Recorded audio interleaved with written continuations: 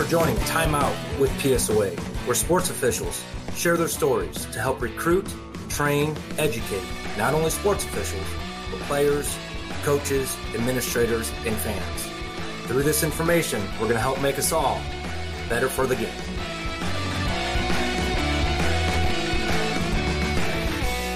Thank you for taking time out with PSOA. Today's episode will be Baseball Rules Talk with Andrew Fulton, current NCAA Division I baseball umpire, supervisor of umpires for the ICC AC Conference in Iowa JUCO. Andrew, before we get going, if you could tell the audience, and keep in mind this is for fans, players, coaches, as well as sports officials, how did you get your start in sports officiating? Why do you continue sports officiating? And what other endeavors do you have in store in that sports officiating world? Well, Sean, thanks again for inviting me on the podcast. I really think that what we're doing here is an important, worthwhile endeavor, trying to educate, recruit, train, and retain all sorts of sports officials across the country. A little bit about my start.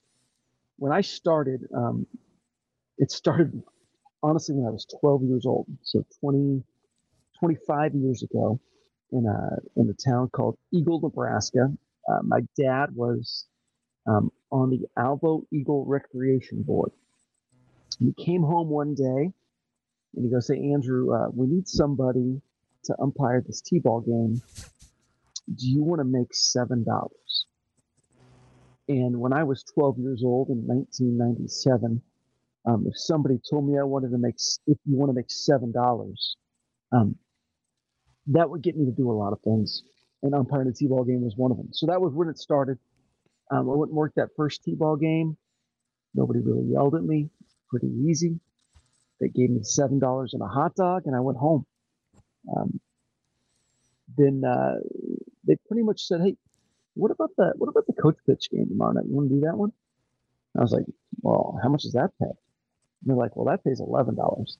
And I was like, "Sign me up." So I just kept stacking checks all summer long. And when I was 14 years old, I was able to pay cash for my first car. So it was pretty crazy stuff. But that's how I got my start. And then things started to snowball a little bit. Turns out my luck in the officiating side was a little bit better than my luck on the playing side. My coach always called me an intellectual player. Let's just say that. I wasn't exactly the best athlete on the field. So, I kept at it and, things fell into place at the right time. I was at the right time, the right place a few times. And you work your way up the ladder. And currently I'm a Division I baseball umpire. I umpire in the Big 12, the Big 10, American Athletic Conference, the WAC, the Summit League in the Valley. I've worked 12 Division I conference tournaments. I've worked Division II national championship in 2014 with I think it was on my ninth 9 Division II regionals at that point in time. So I've been around the block in football. I worked 10 years of college football, at a small college level, and currently work high school football in the Dallas, Texas area. So then I've worked high school and college basketball all the way up to the Division I women's level. And so that's kind of where I've started and where I've come. The journey's a fun one, and if anyone wants to talk more in depth about some of the struggles along the way, we can definitely talk about those too. But that's where I started and where I came from, and like you mentioned earlier, is I am the supervisor of officials for the ICCAC for baseball, and I've been doing that now for 11 years. So I've been involved in that, and that's a whole other endeavor with its own set of skills and pitfalls and challenges and rewards. So that's another endeavor that I go on, and it's been a great ride so far. Well, we appreciate you taking time out with PSOA today to share your stories, share your educational background. And we had Tim Cordell on a few episodes ago in the PSOA podcast, and he was talking about streamlining information. So coaches, umpires, fans, players, administrators are hearing the same words. And that is one of our goals here when we're talking about baseball rules. And the three main rules that we came up with for this episode is strike, box, and catch.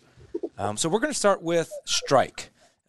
Most people, when you think strike, we're just looking at umpire's judgment. As we go through things, what we want to challenge the listeners here, whether you're a coach, umpire, or a fan, is there's very little judgment as a baseball umpire when it comes to strike. So we're going to start with the first one, a swing and a miss. Andrew, different level of baseball has different rules. Can you go over one? What is the rule of that swing and miss check swing from the high school, college, and professional level, and what you do as an umpire to determine, yes, that batter swung at the pitched ball? Well, this is one of the rules that this is actually, I think, one of the most inconsistent parts of the rules between the three levels. The rule changes dramatically from the high school level to college level, and then even more so to the professional level. And I think I'm going to start with the most ambiguous one, and that is official baseball rules. So a lot of, like you said, across the country, a lot of youth leagues use official baseball rules with their own modifications, including Little League, and a number of the other organizations. USSSA uses official baseball rules with their modifications. And the definition of a swing in official baseball rules is simply attempting to strike at the pitch. And that leaves a lot up to interpretation. You'll hear a lot of people mention things like, well, does he break his wrists? Does the bat travel through the swing zone or the striking zone or the hitting zone? You hear a lot of crazy things that go on there. And honestly, at the end of the day, the only guidance that rule book and that rule set gives us is, did he attempt to strike at the pitch? And if he did, it's a strike. It's so subjective that I think that is one of the biggest holes in the professional rule book at that point in time. So it's really tough. Now it gets a little less ambiguous when you go into the high school and the college rules. So in the high school rule, if the bat barrel crosses the front edge of home plate, it's to be deemed a strike. And in college, it's called the half swing. And the half swing, if the bat barrel passes the front hip of the hitter, it's to be deemed a strike. Now, there's a few things that make this really difficult, especially in a two-umpire system, which is honestly what most of baseball is. People watch baseball on TV. The majority of baseball played in the world is played under the two-umpire system. So if there's nobody on base, and we have a right-handed hitter, so we have two conditions there: nobody on base and a right-handed hitter. Then we have help down the first base line with our base umpire who's on the first baseline. But if those two conditions aren't met, we don't have a lot of help as the plate guy. So we have to call this ourselves a lot of the time in the two umpire system. What makes that difficult, Sean, is that we have to judge a pitch first. We have a pitch come in, and if it's obviously a ball, that makes our job a little bit easier. Or if it's obvious a strike, that makes our job way easier. But it's those borderline pitches that make our job a little harder. So as you know, if we use what we call prop. Have you heard of prop use of eyes before, Sean? Is that something you've heard of? A few times here and there, yep. So we track the baseball all the way from the pitcher's hand as it comes into home plate and crosses the plate and goes into the catcher's mitt. Well, we have to do all of that in order to determine if it's a ball or a strike. We have to do that in order for our brain to get enough information to make a decision on whether it's a ball or a strike. If we don't do all that, our brain doesn't have enough information. We're still forced to make a decision, but we don't have the information that we need to make that decision. So we judge that pitch, track it with our eyes, proper use of eyes, track it all the way into the mitt to get all the information that we need. And then at that point in time, if it's a close pitch, then we have to go to the bat and judge whether the hitter attempted to hit the pitch, whether it satisfied whatever rule set we're working with that day, whether it's a strike or not. Yeah. So, and I'm going to sort of rephrase what we discussed here. Coaches out there, you got to understand there's a lot of information this umpire's processing. Is it a ball? Is it a strike pitch? Then on top of that, we also have to now transition our eyes to the batter's actions. Very difficult. So if an umpire potentially, in your judgment as a coach, misses that check swing, hopefully this information gives you a little understanding of potential reasons why it was missed. Umpires, very important lesson to learn here. Whatever level of baseball you are working, make sure you know what that rule is. Coach, in my judgment, the barrel broke the front hip of the batter. It's going to be hard to argue a judgment. You're showing the coach that you know the rule. Show that credibility that you know the rule and communicate what your judgment is nice and clearly. That's going to help umpires and coaches, again, share the information, understand each other's position, and move forward to the next pitch. Yeah, it's a lot of information to process quickly, and it's one of the most commonly missed calls because as the plate umpire in a two-umpire system, we don't have the time and the mental resources to get all that information. Our eyes can't move that fast, and if we do move our eyes too fast to have a great look at a swing, sometimes we miss the pitch. And which ones we have to go through a progression: pitch, then swing, and then whatever else we have to umpire at that point in time. All right, so we got the call that's most missed out of the way. Check swing, half swing in college baseball. Now let's go into just batter doesn't swing. We are only processing one thing, and that's ball entering in the strike zone or not in the strike zone. So if you want to talk about, first, what is the rule for the strike zone? What is the room for error of an umpire strike zone? And then I know NCAA is coming out this year with a standardized national strike zone.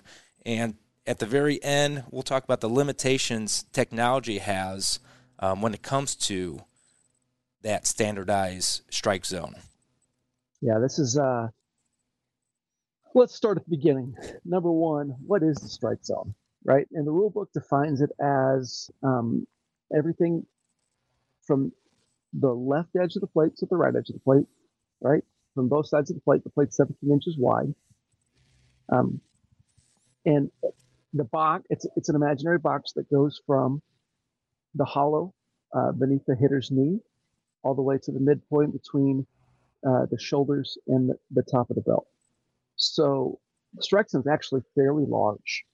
It's bigger than a lot of people realize it is, especially up and down. What does it mean for a pitch to be a strike? The strike zone is a three-dimensional object. So it's not necessarily the front edge of home plate. It's not necessarily the back tip of home plate. It's everything in between. So it is a pentagon, a pentagonal column. How about that, Sean, for some math words today? It's a pentagonal column. If any part, and we're talking any part, down to a lace of a pitch baseball touches any part of that pentagonal column, it's to be deemed a strike. We're going to see with the advent of some technology coming in the next few years, how big that strike zone actually is. When it comes to balls and strikes, the biggest issue that as umpires we have is we go too far off the plate. That's and we have difficult time at the bottom and at the top of the zone. That is backed up by a lot of the data that we have right now. Um, that is where umpires have the biggest issues. But the biggest thing is if the baseball, if any part of the ball touches any part of the strike zone, um, it's to be deemed a strike. And I think that's honestly one of the biggest questions a lot of people have. They'll see the baseball that's sitting literally right next to home plate with just a lace touching home plate. And they're like, that ball is a baseball off the plate. Well, actually, that ball's a strike. A baseball off the plate would be a baseball between that baseball and home plate. So a baseball off the plate is actually just a little over 2 3/4 inches off a home plate. Does that make sense, Sean? It makes perfect sense. And now that you touched on that ball off the plate, has NCAA or Major League Baseball given umpires any room of error? So if a lace isn't touching home plate, what is that mirror or margin of error allowed for umpires as long as they consistently call it a strike? Is it a ball off the plate? So what Major League Baseball has done up until now, and their technology is pretty good. What they've done is they have said this is in the umpire um, their contract right now. Actually, this is what they're graded on and they're evaluated on. Um, they are allowed a 2 inch margin of error on the edge of home plate. Um, Now, what does that mean in practice? Uh, what that means is that if the technology says that the ball was on home plate, a piece of the baseball caught home plate, and you called it a ball, that is a missed pitch.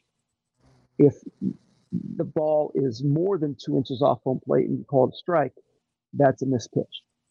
If that ball is in that buffer zone, that margin of error, 2 inch margin of error, um, that's kind of a you get it.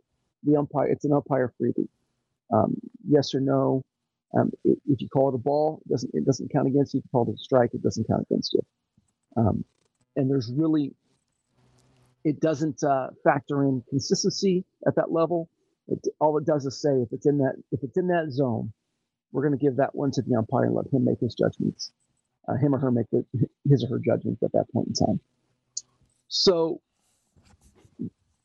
that mirrors a little bit of the technology limitations that we have right now. There's a number of systems out there that are able to track balls and strikes, trajectory of pitches. One of them is what we call Questec. That's the old system. Um, Pitch FX, I think, is the new one that Major League Baseball is using. In college baseball, we see a lot of them using a system that we call Sean, what's that system called? My goodness. TrackMan? TrackMan. Yeah, there we go. A lot of them are using TrackMan. TrackMan is a fairly low cost option that a lot of schools are using. But there are limitations with all of these systems. And the limitation of the technology is that it has about a 2 inch margin of error. So the technology may say that the baseball's on the plate when it's actually 2 inches off the plate. Technology is also only as good as those that are utilizing it. So TrackMan requires somebody to be in the press box manually entering in the information as to whether it's a ball or a strike. Called ball, called strike, swinging strike, ball put in play, foul ball, all those things require a human on the other end to input that information. So those are some of the limitations of it. You see college baseball right now, the NCAA and Paul Gillier with the SEC is attempting to put into practice a nationalized, standardized strike zone evaluation program. And what that's meant to do is, okay, let's just go back. I watch a game on TV, a Major League Baseball game on TV. We see the box on the screen. We see that a pitch is out of that box on the screen. We go to the post-game report, and we see that box on the screen is really wrong a lot. especially on the marginal pitches on the edge. Um, that box utilizes video technology, which video technology is actually the least accurate of any of our technologies. TrackMan utilizes what's called it uses sonar technology, and now we're starting to see, or in radar technology, and then we're starting to see now some laser technology that's actually proving to be a lot more accurate. So when you're watching those games on TV and it says that pitch is down or it's up or it's in or it's out, that video technology is really, really inaccurate. And you go to the post-game analysis or the post-game strike zone report, you'll see that the umpires get those pitches right more often than not. It's the same thing in college baseball. You'll start to see the technology is not that good when it comes to balls and strikes, especially if they're putting the box on the screen. And when you look at the post-game TrackMan reports, you'll see that those pitches typically are not where the TV says they are. So as a coach or as a spectator watching these games, we just have to make sure we remind ourselves that the technology is not infallible. We're going to see that this year as AAA is utilizing the ADS system, automatic ball strike system, and they're using TrackMan for that system right now. And one of the things that's interesting about TrackMan is that TrackMan actually is simply a projection of where the baseball went. It's not actually tracking the baseball crossing home plate. It's simply a projection of where the baseball went based on spin rate, velocity, angle, and distance. So it takes its reading, I think almost 30 feet from home plate, and it projects on where the baseball is going to be when it crosses home plate. So that's why there's a 2-inch margin there on that technology. But when we talked about what Paul Gilliard is trying to do with the NCAA and having a standardized strike zone interpretation, well, all that means is that we need to make sure we're not evaluating umpires solely based on these dots on a graph. That we need to have there needs to be some nuance with it and some understanding that the technology is fallible, because people are treating this technology like it's literally infallible and it's the word of God, and it simply is not. Yeah, so I'm going to put a lot of stuff in layman's terms here. Don't always believe everything you see and hear on television. That box is there for entertainment. It is there for the fans. It's not always there to support the umpires on that game. So take that box, take that dot for what it is.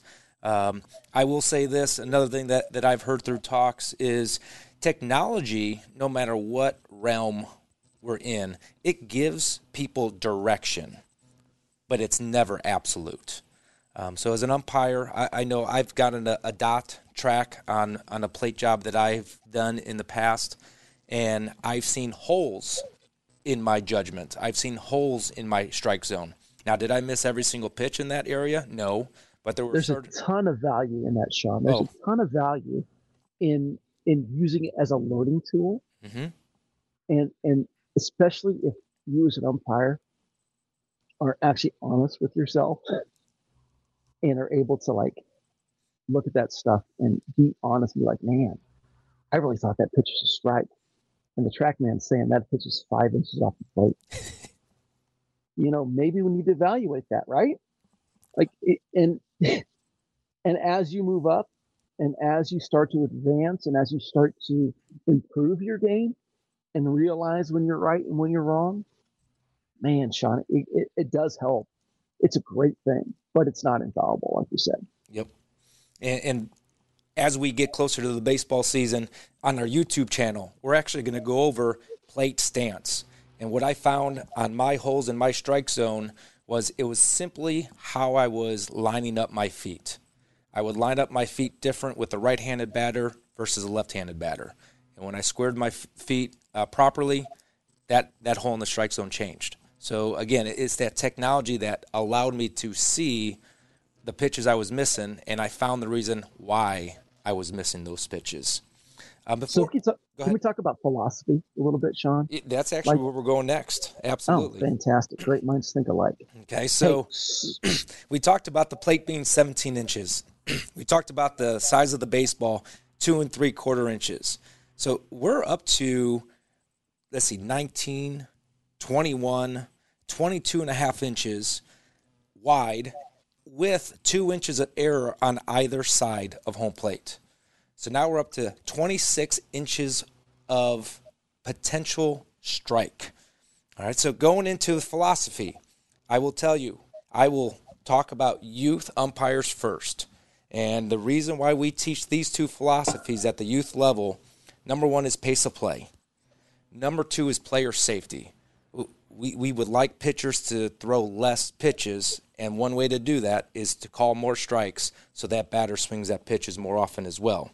And then the other thing is entertainment. You don't want to sit at a baseball game for 2 hours and seeing 20 batters walked. We want to see that ball put in play. We want to see the defense field it and throw it. So what we teach our youth umpires, every pitch is a strike until proven a ball. Number one, our mindset, every pitch is a strike till proven a ball. The other one is if that pitch is hittable, we need to call it a strike. And again, that's the youth level starting. And now, Andrew, go back into the philosophies now as you advance as an umpire. And from a coach's perspective, how does the philosophy change as the level of baseball increases? Well, I can tell you that over the last 15 years of my career at the Division I level, the philosophy at that level has changed dramatically. And that is due to technology and the advent of technology. And they're really expecting us to be excellent at the Division I level now. And I think that's great. I think that is, if that's what their expectations are, and that's what the game wants, the players are better, the coaching is better, the pitching is better, the hitting is better. The umpires need to be better too. So what they're saying with the implementation of this National Strike Zone initiative, they are really bringing the strike zone in, and we want to make sure the baseball is hitting the plate. At the Division I level, my goal at the end of the day is that I don't want to ball a single pitch that is on the plate. That is my goal. And the way I do that mentally is I say, man, I think that pitch hit the plate. If in my head I say, I think that pitch hit the plate, I call it a strike. Because if I think it hit the plate, it might have. And if I call it a strike, then I'm not going to fail at my number one goal, which is to not ball a pitch that's on the plate. And if I call a pitch a strike on one that I think might have caught the plate, I'm probably going to be within my 1 inch to 2 inch margin of error. That's the biggest thing. If you think it caught the plate, if you think that thing might have caught the plate, man, that might have caught the plate, strike it. And that's at the Division I level. We want to make sure we're not balling pitches on the plate. Pitches at the bottom of the zone, we need to make sure we're tracking the baseball in, have good timing. And I don't want to miss a pitch at the bottom of the zone. We get ruled sometimes, get some that are a little bit low, and that's something that we're really trying to fix. As a whole group of college umpires, we're trying to fix and make sure we bring the bottom of the zone to where it's supposed to be. And then not balling pitches that are strikes at the bottom of the zone too. We don't want to be too technical down there. We don't want to punish catchers, right? We need to make sure we're not punishing catchers. We need to make sure we're getting everything at the bottom of the zone that's a legitimate strike and calling it a strike. If you look at the major league data, they ball too many pitches that are at the bottom of the zone. That's what the technology bears out. And, if you talk to some minor league umpires who are getting feedback and getting, pitch reports and things like that, they say, yeah, we need to make sure we get all the pitches at the bottom of the zone. Call them all strikes that are legitimate strikes at the bottom of the zone. The top of the zone, same thing. We ball too many pitches at the top of the zone that are strikes. And the way we fix that is just literally with focus, concentration, and tracking. So we have, each pitch in the Division One college baseball game is requires an immense amount of focus, concentration. Um, so that's at the Division One level, right? We want to make sure we don't ball any pitches that are on the plate. We want to make sure that we don't go too far off the outside corner. Sliders on the outside corner, man, they got to be on the plate. They got to be on the plate because there's too many times we think that pitch breaks too much in that last foot. And let's just be real, the pitch isn't breaking 6 inches in that last foot, and we need to make sure we're tracking the baseball all the way in. So that's at the Division One level.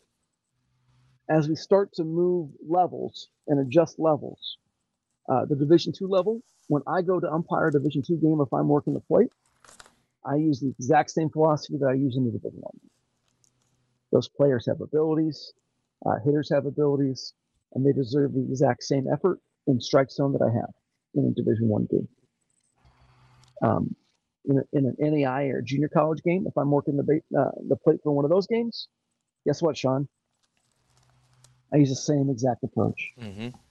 The same exact approach. Now, what changes? What's the biggest thing that changes between those levels? What do you think, Sean? What do you think is the biggest thing that changes? Speed of the game, speed of the pitch, quality of framing the pitch. Right there. So when we talk about framing, this is something that drives me absolutely wild right now. We have coaches teaching, a lot of coaches and catching gurus teaching players to pull pitches and, do all sorts of crazy stuff with the baseball once they catch it. Let me tell you right now, when you start to move the baseball after you catch it, it makes it a lot harder for me to do my job. So when we talk about framing a pitch, all I want you to do as a catcher is just catch the ball where it's at. Give me an opportunity to process all that information. If I have to start making decisions on where the pitch was after you started to move it, you're adding another element into my decision-making process that makes it harder for me. And at that point in time, I'm going to err on the side of, I don't think that was a strike. And I'm not saying I'm balling every pitch we pull, right? Because some of them are legitimate strikes. I need to make sure I don't miss pitches that are on the plate. But if you're making me make decisions and you're going to start pulling pitches on me, on borderline pitches, man, that makes my job a lot harder. And that's a conversation I'll have with catchers too. Be like, hey man, just catch it where it's at. Trust me, we're going to be okay if you just give me an opportunity to see the baseball where it is. So I think catching is honestly the biggest difference from level to level. And the abilities of the catchers, like I said, we don't want to punish catchers with differing abilities. So as I move into the NAI level or a junior college level where we don't have a Division I prospect that's catching, I'm going to take that into account. If I think the pitch hit the plate, if I think the pitch might have hit the plate, I'm going to call it a strike. If I think that it was at the bottom of the zone, I'm going to call it a strike. I'm going to take the catching ability and try and take that out of my game, my decision-making process. Now, like we talked about, though, deliberately pulling pitches and making my job harder, I'm going to try to be a game manager at that point in time and say, hey, man, just give me a chance to see that pitch a little bit longer. If we start moving it, it makes my job a lot harder. And sometimes I make mistakes. And if I'm going to make mistakes, it's pretty hard for me to err on your side at that point. I'm not saying that I'm balling pitches that are in the strike zone.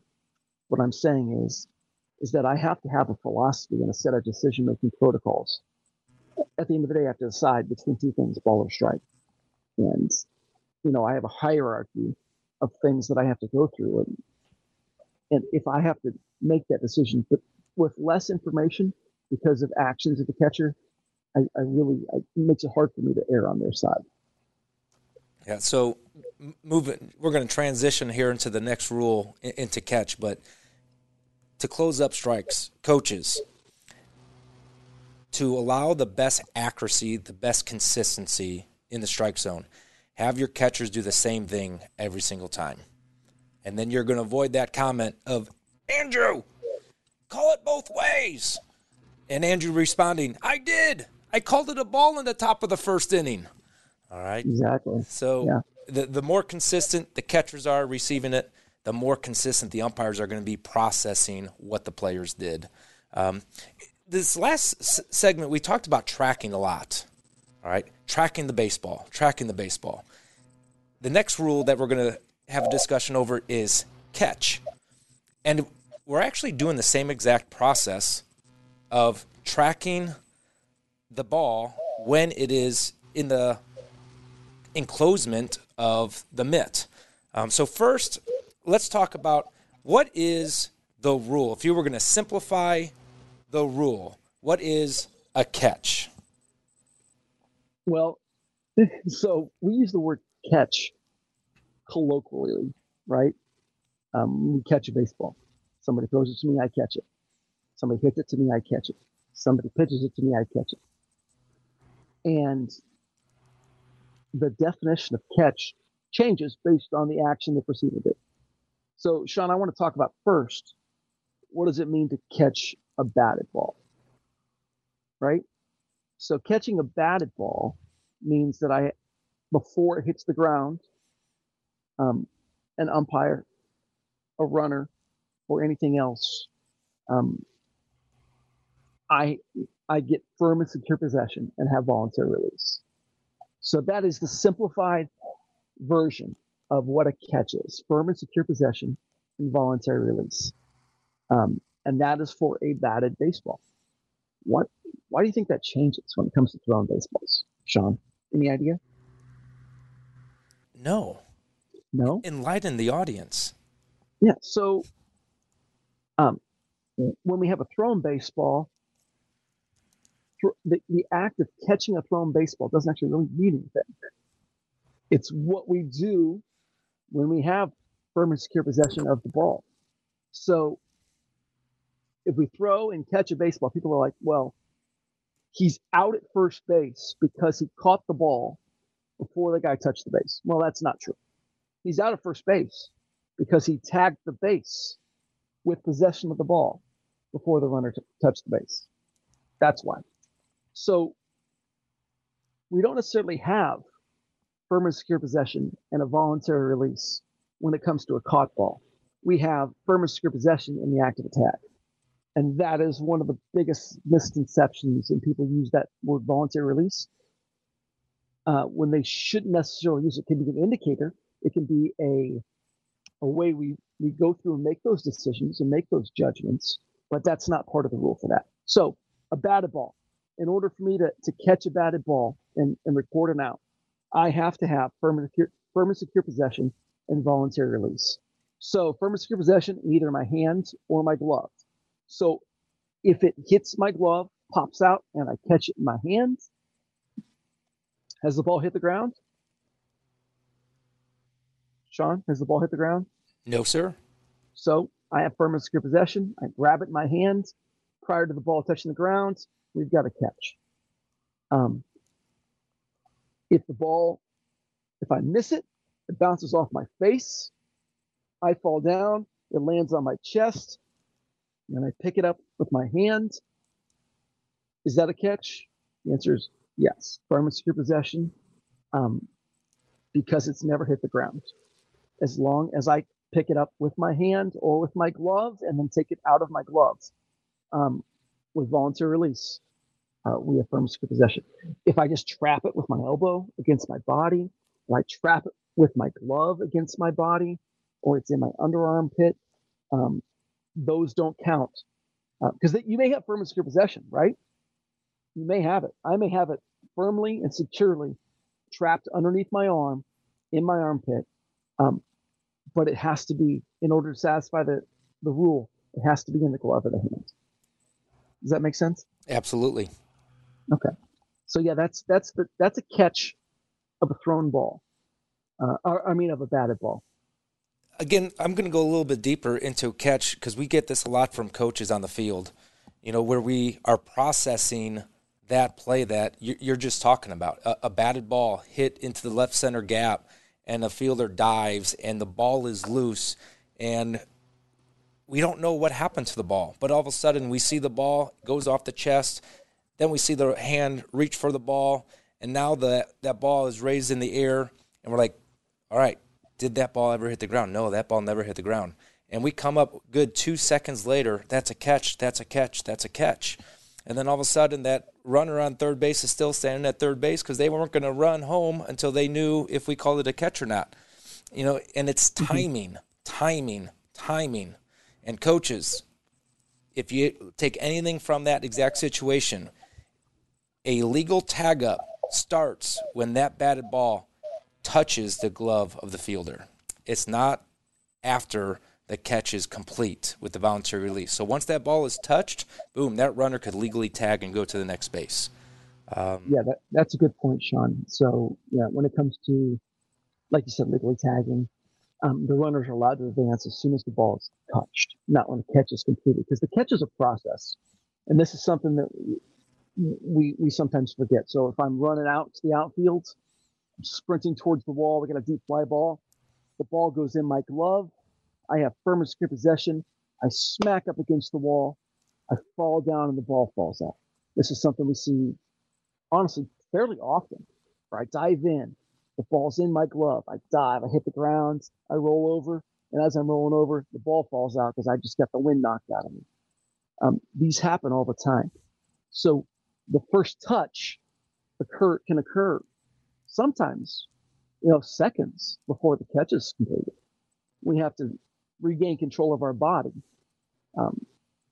after making a catch, regain control of our body and have voluntary release in order for us to have a catch on the baseball field. But on that first touch, we're allowed to advance. So it can really feel like, and this is a feeling. That's all we're going off of when we're playing, coaching, or watching. It's all just feeling because we're not watching it like the umpires watch it.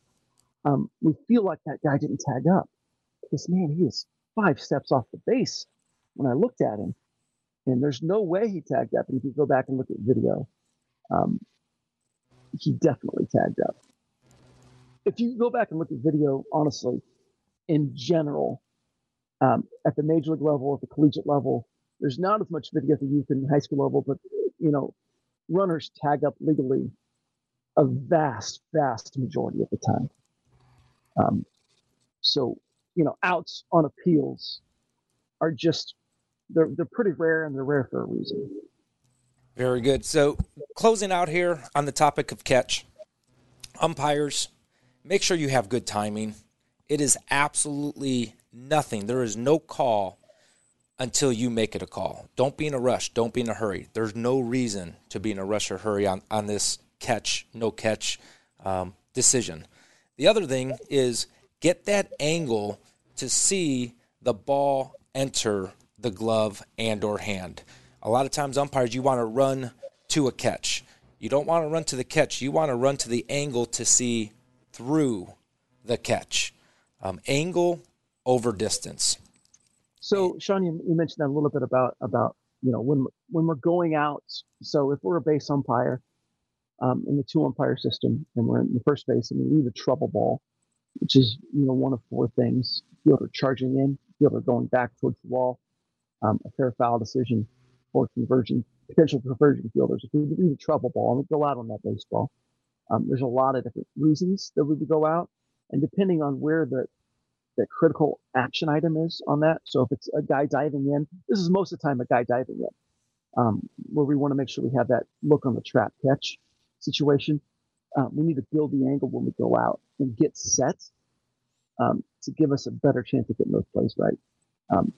The more umpires we have in the field, the more opportunities we have to do this. So in the 3-umpire system, it gets a little bit better. We even have more opportunities to build angles. In the 4-umpire system, we have many more opportunities to build better angles on plays like that. And in the 6-umpire system, we have just so many opportunities to build those angles. But the biggest thing is that, and the more advanced and the more you become, the more you start to think about that on a scientific level. And it becomes a lot more fun to start to figure out how to umpire those plays in the outfield. But like you said, angle over distance, getting set, if at all possible, plays in the outfield. If you're in the middle of the field, though, like in the two-umpire system, we got runners on base, middle of the field, man, we don't have a lot of options. So we build whatever angle we can while still staying in the working area, or if we need to come to the grass dirt line because it's something threatening the fence, or it's a real trouble ball with potential converging fielders, we do that. But the best way for us to get those plays right when we have tough angles or not optimal angles and not optimal situations is just to take our time. And you said the word timing, and honestly, Sean, this is like one of my pet peeves. People say the word timing and we don't explain what it means. And so what we end up doing is just do the same thing we were doing earlier, but we just do it slower. And so what we're saying is give yourself enough time to gather all the information. Give your brain enough time to gather all the information that you need for your eyes to gather that information and for you to make an informed decision with all the information you can possibly have. And if you do that, that's what timing actually is. So I prefer to say proper use of eyes. Go through your whole checklist on all of these plays, especially catches. Is it in the glove? Yes. If I've already made up my decision when I see it in the glove, and I don't see him get up off the floor or off the ground, or I don't see the hands go to the glove because we've got a runner tagging and going home, we don't utilize all of our information. We don't put ourselves in the best position to get all of those plays correct. All right. Well, that takes up all of our time here today with Time Out with PSOA. It was a great talking session over baseball rules of strike and catch, and I hope all the coaches out there learn a couple bits of information to educate their players, and so they could give the umpires a better opportunity to get the call right. We also hope we shared some rules knowledge, some philosophy knowledge, so when we communicate with players, with coaches, we now both have a better understanding of what is a strike and why it is a strike by rule. What is a catch? Why did the umpire move a certain way? Why did they freeze? Why did they take time to have that proper use of eyes to get to that final resolution of that is a catch? Andrew, I appreciate you taking time out with PSOA today. There's a lot of things that we talked about today that really got my mind thinking and spinning of myths of baseball and some of these situations of strike, catch, and all of a sudden the umpire gets the call right, but they're getting yelled at because so many people think there's myths of baseball. Do you have any interest in coming back in a future episode and talking about plays that you've been yelled at because people who are watching that game think they know the rules of baseball versus these are the real rules of baseball? Oh, my goodness. We just have one episode to do it in because I think we could fill that with about 4 weeks of content, Sean. I'd love to come back and talk about it, though. All right. Challenge accepted. All the listeners out there, thank you for taking time out with PSOA today. Make sure you follow us on the YouTube channel, on Facebook, on Twitter. We're going to be actively adding some video to coincide with these podcasts. So coming up in the next few weeks will be what is a strike? How do we call a strike? What is a catch? And how does proper eye movement, how does proper angle over distance, and what does timing look like? Thank you again, and until next time, remember, you're only as good as your last call.